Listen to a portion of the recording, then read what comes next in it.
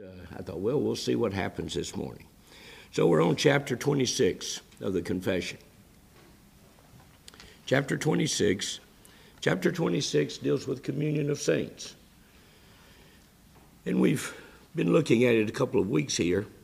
And the biggest thing here so far that we've talked about is that for there to be communion of saints, there first has to be what? A union. A union with who?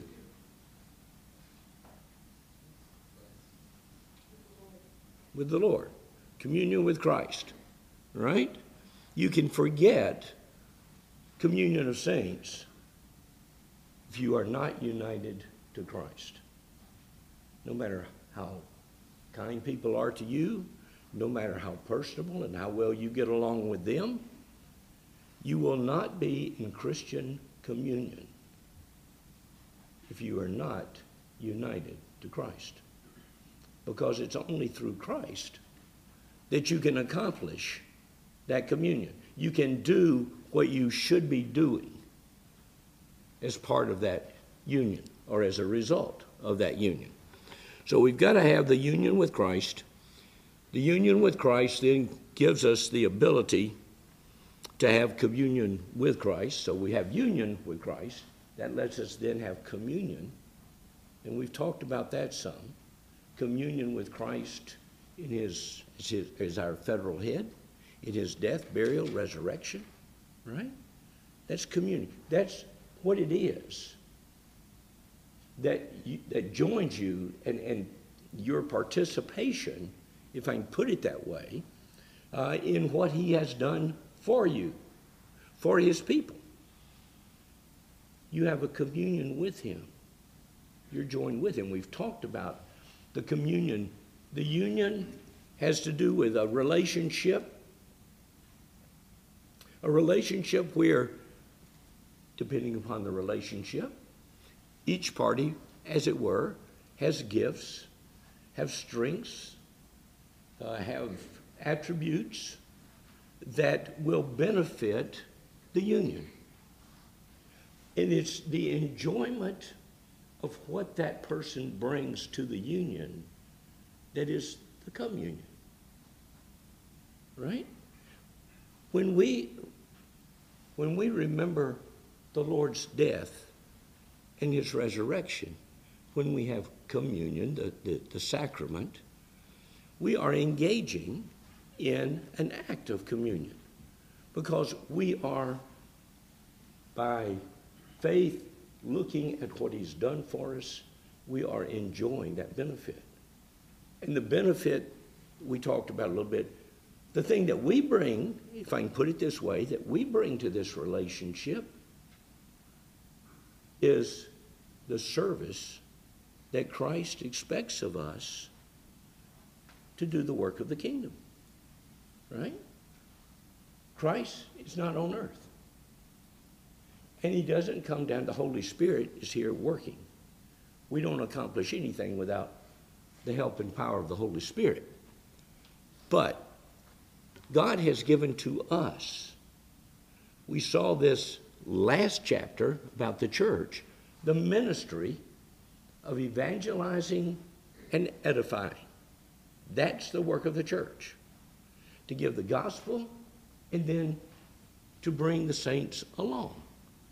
And when that's happening, there's communion going on there.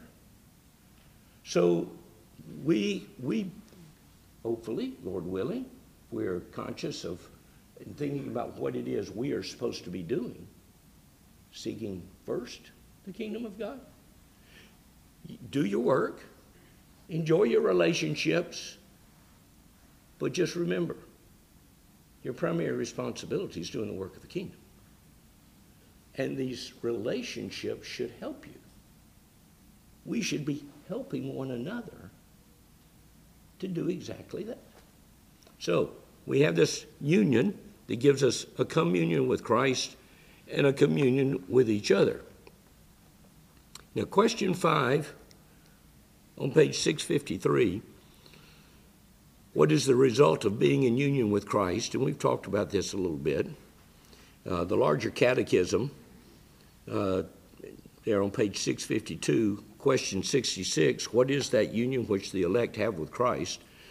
The union which the elect have with Christ is the work of God's grace, whereby they are spiritually and mystically, yet really and inseparably joined to Christ as their head and husband, which is done in their effectual calling.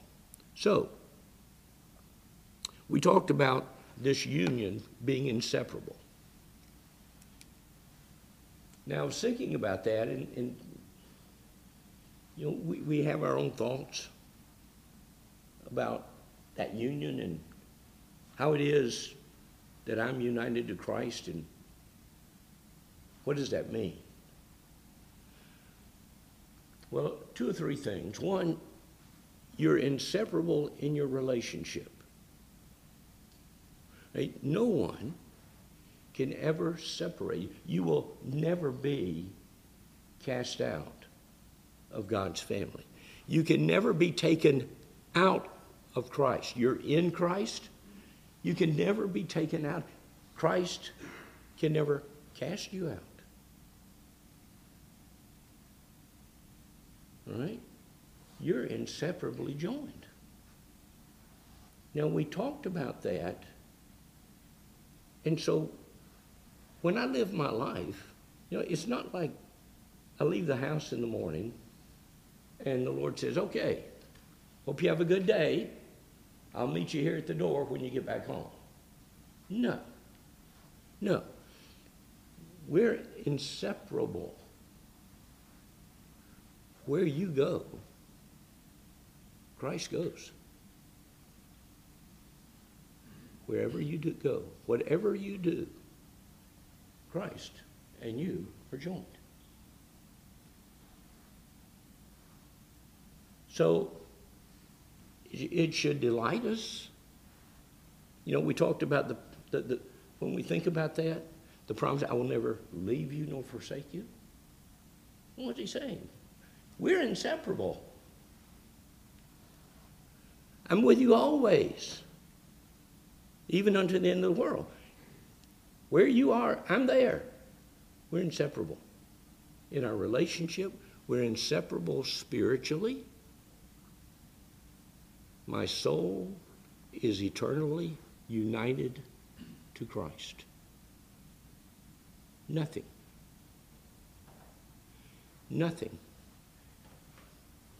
can ever keep me out of heaven. Because that's what it is to be eternally in union with Christ.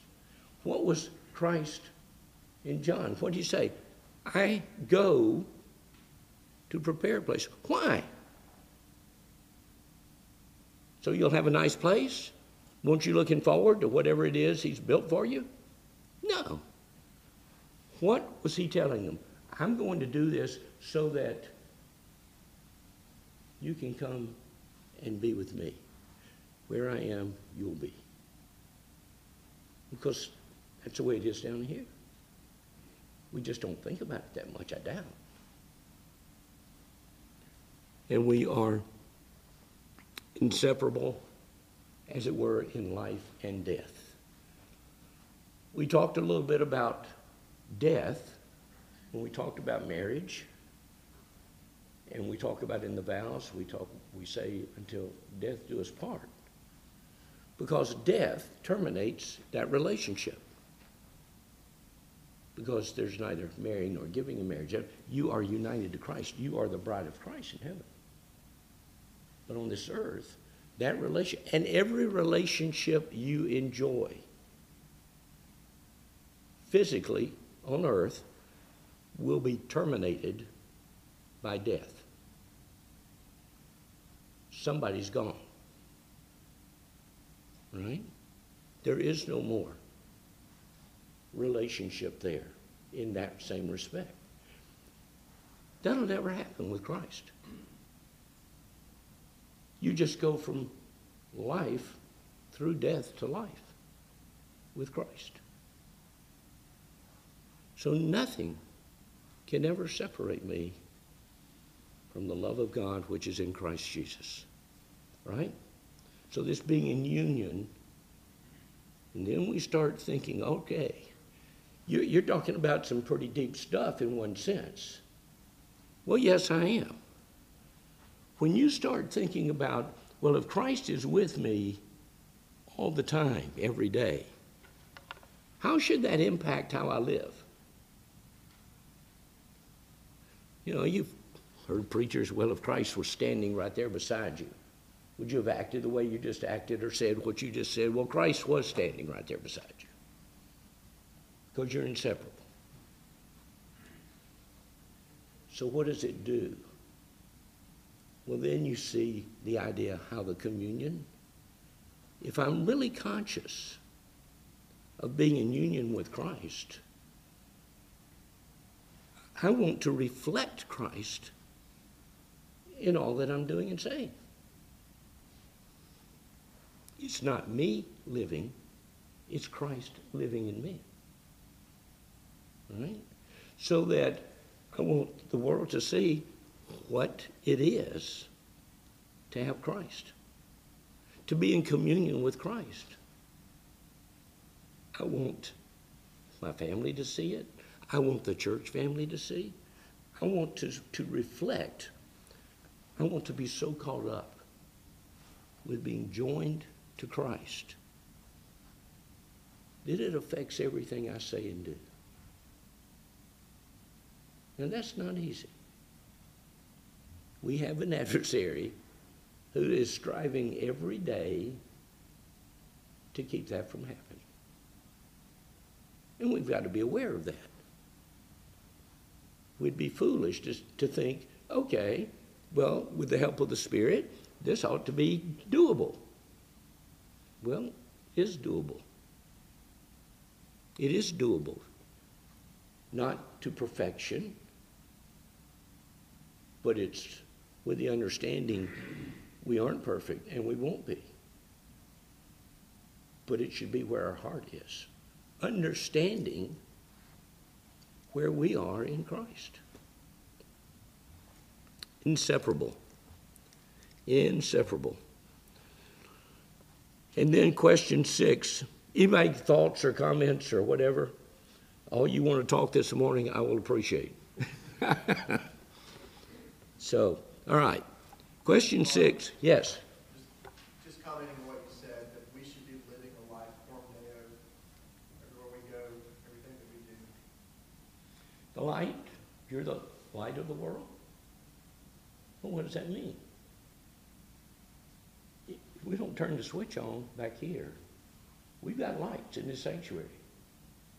If nobody turns the switch on, there's no light in the sanctuary. No sunlight comes in the window. If you're the light of the world, it means you got to be shining. There is something that is seen, and your life helps it to be seen. Salt, and we went the things we were talked about before, the epistles, your ambassadors, the way that we go about reflecting and making use of this relationship. Okay. Question 6 on page 653. What is the basis of the believer's union with other believers? All right? Again, it's just thinking about it. You've heard these things. I'm not telling you anything you haven't heard and thought about a lot of times as far as the basis. What do we know? We know that Christ is the head of the body. All right. And we know that we as believers make up the body. So our union with them, we're all part of the same body. As I mentioned before, I may be one little cell here on the skin. You know, I may be part of a toenail. But whatever. We are part of this body. And the only reason there's a body is because Christ is our head, is fitly framing that body. We talked about, he's the one that takes you and makes you part of a ligament, or makes you part of a bone, makes you part of an eye. Right? We're here as part of a body. So it's Christ that joins us to each other. Because again, if there's no joining together of us, if your body wasn't joined together, and we have a wonderful Creator who has made us in a marvelous way. But if your body wasn't joined together, if every little molecule or whatever could do what it wanted to do, what do you think you'd look like? How hard do you think life would be? You know? But there is a head. There is a head that's helping your body do what it's supposed to do. And if something happens to part of that body, then the rest of the body goes to work to try to help. Now, the Lord's given us marvelous pictures of the way it ought to be in His body. He's the head, Christ is the head, we're part of the body. What's our goal? To bring honor to the head. To do what brings honor and glory to Christ. And to do it with one another so that the body is functioning as well and as brilliantly and brightly as it could function. Hard, isn't it? It's hard. We're people. And we get offended and we get upset very easy sometimes. And when we do, you know, I'm not going to help the left hand today. The left hand jumped in and took part of my glory. I was going to pick that up. And the left hand jumped in and picked it up first. So, you know, left hand's on its own today. It sounds stupid, doesn't it? But that's kind of the way we act sometimes. Just don't really care what happens to the body and how it functions and how well it functions.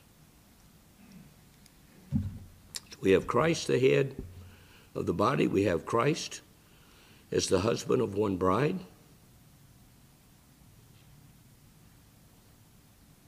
Christ is the only source of this union with the saints. But not only is the only source of the union, He's the only source that can make the union work effectively. And the good thing is, He's promised to give us everything we need. Not the least of which is the Holy Spirit. To help guide us, to teach us, to comfort us. Things that you think of the body doing, we've got the third person of the Godhead here helping us do our part as part of this body. Now, we've talked about this, but it's worth repeating. Christ Himself. You don't have the Holy Spirit because you don't ask for the Holy Spirit. So, do we start the day? Okay. As part of God's body, I've got something to do today. I'm not sure that I know what it is necessarily. Maybe it's just to go out and do my job and provide for my family. But maybe there's something that the Lord's going to bring across my path today. Am I ready for that? Well, Lord, please grant to me the Holy Spirit to give me wisdom in my work. Okay? Just let me do a good job at the shop. Help me be a good testimony to my foreman, to my fellow workers. Help me to have a word in season as the opportunity presents itself. Right? Any number of things but asking for the Holy every day. Every day. That's not okay, I'll ask today for the week. No. You need to be aware. You need to be thinking, I've got to have, because even during the day, and it may just be, Lord, I'm really being oppressed right now. The devil is really after me right now. I need the Holy Spirit. This is not a battle that I can win in my own strength. Right? Wonderful, isn't it? To be in such communion with Christ and with God the Father that you can have conversation and ask for help. We do it in our physical relationships, don't we? Hey, can you help me with this? You know, can you show me how to do this? Can you explain this to me? Look, I can't pick this up by myself. Can you help me? And to have that same kind of relationship with the Lord. The spiritual warfare that goes on. And with the spiritual tasks that are before us each day that God expects of us. Communion. Communion with Christ, communion with each other. The result. What is the result? This is question 7. What is the result of being in union with other believers? Not simply, it said loving and living for one another. Loving and living for one another. You look at Ephesians 4, and I'm not going to read all of it, but you can read the whole chapter, and there's a lot in it. But I just want to take a look at a couple of the verses in it. Get my fingers to work.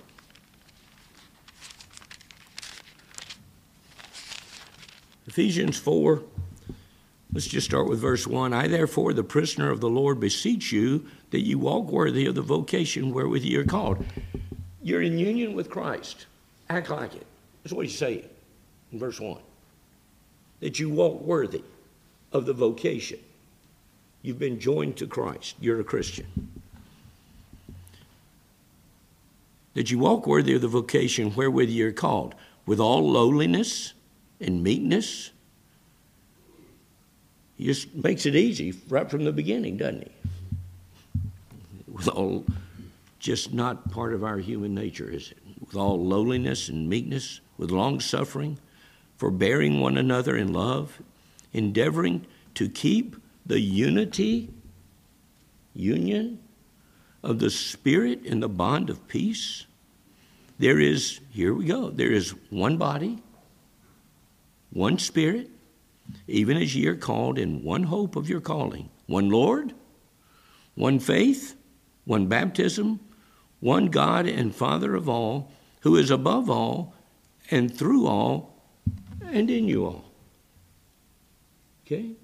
There it is, union and calling for communion.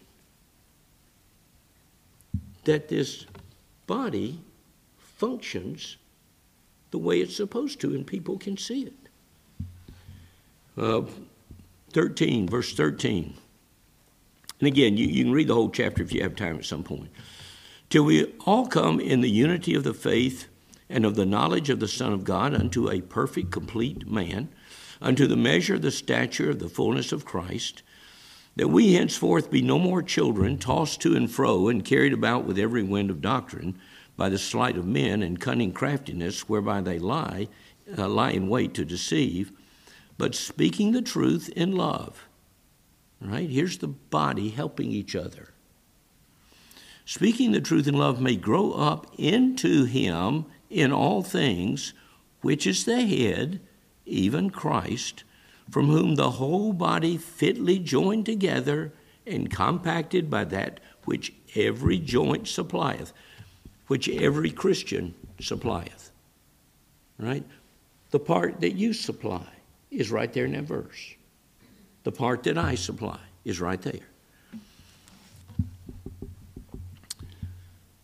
Fitly joined together and compacted by that which every joint supplieth, according to the effectual working in the measure of every part, maketh increase of the body unto the edifying of itself in love. And we looked at this verse a week or two ago.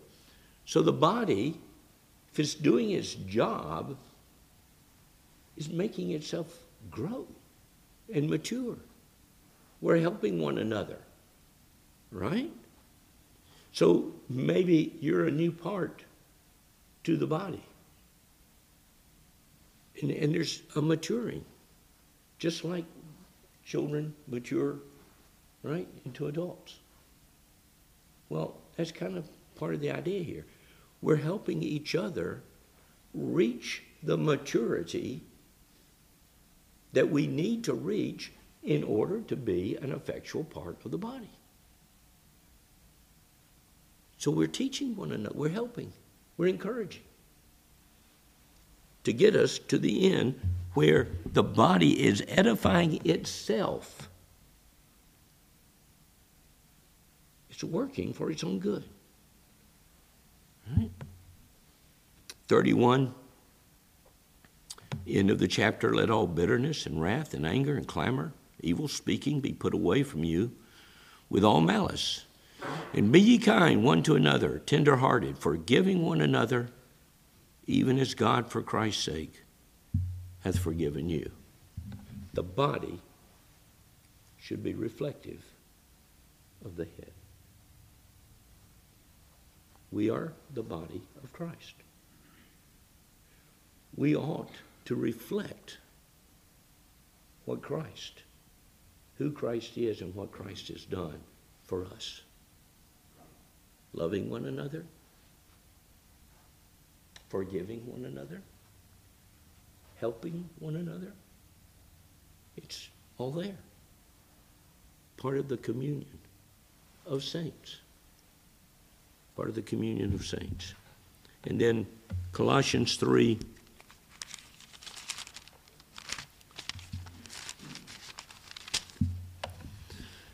Beginning with verse 12.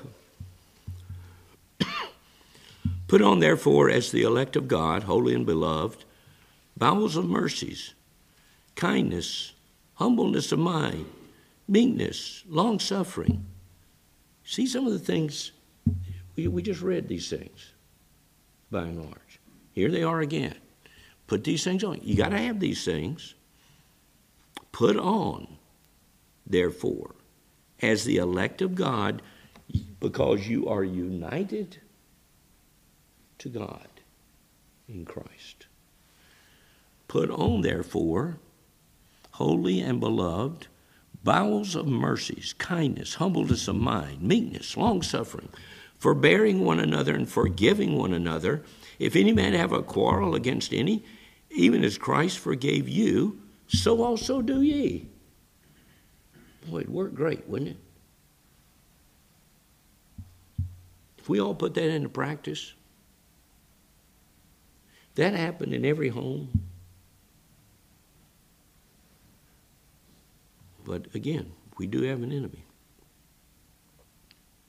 And above all these things, put on charity, which is the bond of perfectness. And let the peace of God rule in your hearts, to the which also ye are called, in one body, and be ye thankful. And he goes on. Again, that's a chapter. You could read the whole chapter and benefit from it. Okay? So, the result of being in union with other believers, helping, loving, and living for each other. If this communion with saints, let me put it this way, this communion of the saints, doing what we've just read, is critical if there's going to be a church that God's using. Okay? We can go through the motions. You can come and go and think nothing of your brethren, If you sit in here for the worship service, worship together is an act of communion. If we are doing it thoughtlessly, we come and go, the Lord's not going to be pleased because we aren't functioning the way we're supposed to. Not functioning the way we're supposed to. Look at one more passage here real quick, Romans 15.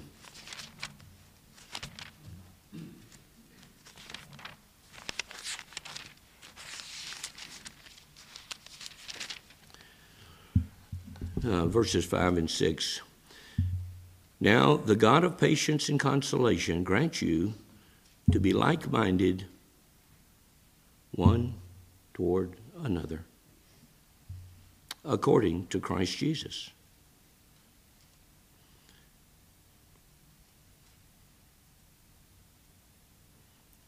My margins translates that according to Christ Jesus, after the example of Christ Jesus. Wherefore, verse 6, that ye may with one mind and one mouth glorify God, even the Father of our Lord Jesus Christ. Be like-minded one toward another, after the example of Christ Jesus, to the end that your heavenly Father is glorified. Okay? So, the result we want to see, that's what we're here for, in part, is to see it, to feel it, to know it. You know? I'm praying for you. Maybe all that you say to somebody today.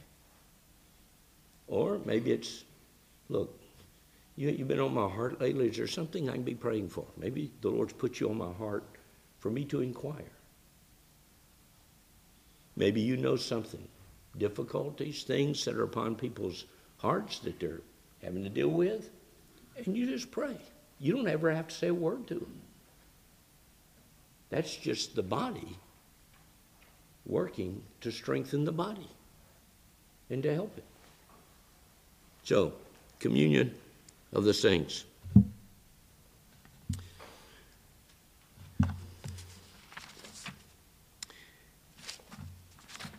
I want to, if you got the book, not I'll read these, but on page 652, the footnote 3 has several verses, and we'll do these, and I'll close with this because this will finish up this paragraph. But look at what's in these things too. I mean, we've been looking at words, but 1 Thessalonians 5:11 and 14. Wherefore, comfort. So there's one thing. Comfort yourselves together, and edify one another, even as ye also do. Now we exhort you, brethren, warn them that are unruly. Comfort the feeble-minded. Support the weak. Be patient toward all men. Those are acts of communion. Right? It's part of what communion will produce. Look at all this stuff. Comfort, edify, warn, comfort, support, be patient. Romans 1:11 and 12. For I long to see you that I may impart unto you some spiritual gift, using Paul, what he has to teach, to help, to use for the church, for the believers. To the end that ye may be established, edified, built up. That is, that I may be comforted together with you by the mutual faith, both of you and me.